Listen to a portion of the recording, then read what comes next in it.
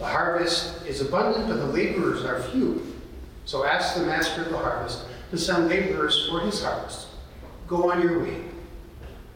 Today is actually the 14th Sunday of Ordinary Time. The bishop made a little mistake at the beginning of Mass. Sometimes he gets things wrong. Hopefully not the big things, maybe the small things. Huh? But this is the 14th Sunday if you were paging through your Sunday missals. And the Lord talks about the abundant harvest and the need for laborers to gather in his harvest. It is summer in western South Dakota. And once again, it seems that the whole world comes to visit us. I-90 is filled with SUVs, trailers, campers, boats, and of course, motorcycles. And during the rally in Sturgis in August, the number of visitors will jump to an even higher level. These big crowds of the summer and the high rate of population growth West River now these days are a concrete reminder that the harvest is abundant.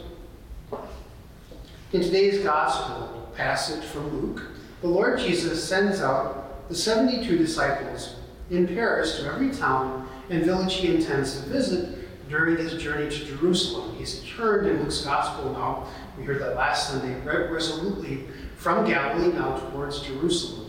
And we will be reading these passages from Luke where the Lord makes this journey to the holy city, knowing that his passion and death await him there. This Sunday, he's talking about the harvest. He's also showing the disciples that he gives them real authority to go out and make disciples and counter, the kingdom of darkness. Even the demons, we hear, are subject to his disciples because of his name. This passage where the Lord sends them out to gather the harvest contains the Lord's words that the harvest is abundant. It was then, and it still is now. The Lord himself has planted the seeds, and like his first disciples, we are sent to gather in the harvest.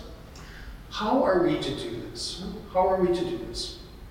Well, I have one reminder and two more than suggestions, exhortations to help us to accomplish this task. First, the reminder. The reminder is this, that this work belongs to all of us. We were commissioned for it at our baptism and equipped for it in our confirmation with the outpouring of the Holy Spirit. We really can't say that it's the priest's job or the sister's job or the Pope's job or the bishop's job, as if it were not also our job. This work of gathering the harvest belongs to all of us because of our baptism and confirmation. So that's the reminder. This is our common work together. Nobody sits on the sidelines when it comes to this. And now the two exhortations. First, our parishes have to be welcoming communities that evangelize and pray for vocations. That should be a hallmark of our parishes, that they welcome people and that they really do implore God to provide vocations. How do you do this? How do you become a welcoming community that evangelizes and prays for vocations? Well, first, be intentional about it. Be intentional about gathering in the harvest in your local parish. That's the mission ground for you, right where you live. And don't be afraid to try different things in promoting vocations. They're not all going to work, at least not all work in the same way. But trying things, brainstorming, is part of this. Realizing that God has a plan for each one of us. So we have the confidence that we know he's already at work, speaking to and knocking on the door of every human heart. So be creative, try different things, knowing the Lord has already called him. Second, pray the prayer for vocations that we have for the diocese at every Mass, in your parish, and in your homes. This is important, as I said at the ordination of Father Joshua Lee last past week, to create a culture of prayer for vocations that counters all the noise and distortion of our secular culture. It really does have a spiritual impact to kind of clear the space out, in your local parish community. And it teaches these young people that God is calling. So pray the diocesan prayer for vocations. We'll do it here during this Mass at the end of the intercessions. And provide encounters with Jesus by having prayerful, joyful liturgies, Sunday masses, and times of adoration where the Lord can simply be present to young people and they can be present to Him. That way they'll be much more able to answer His call. Again, kind of cuts through all the noise of the culture and gives them these times of encounter at Sunday Mass and in adoration so that they can come to know the Lord. So some suggestions on how our parishes can be welcoming and evangelizing and real places of prayer for vocations. And the second exhortation is that as you pray the prayer for vocations, ask the Lord to help you notice those He is calling.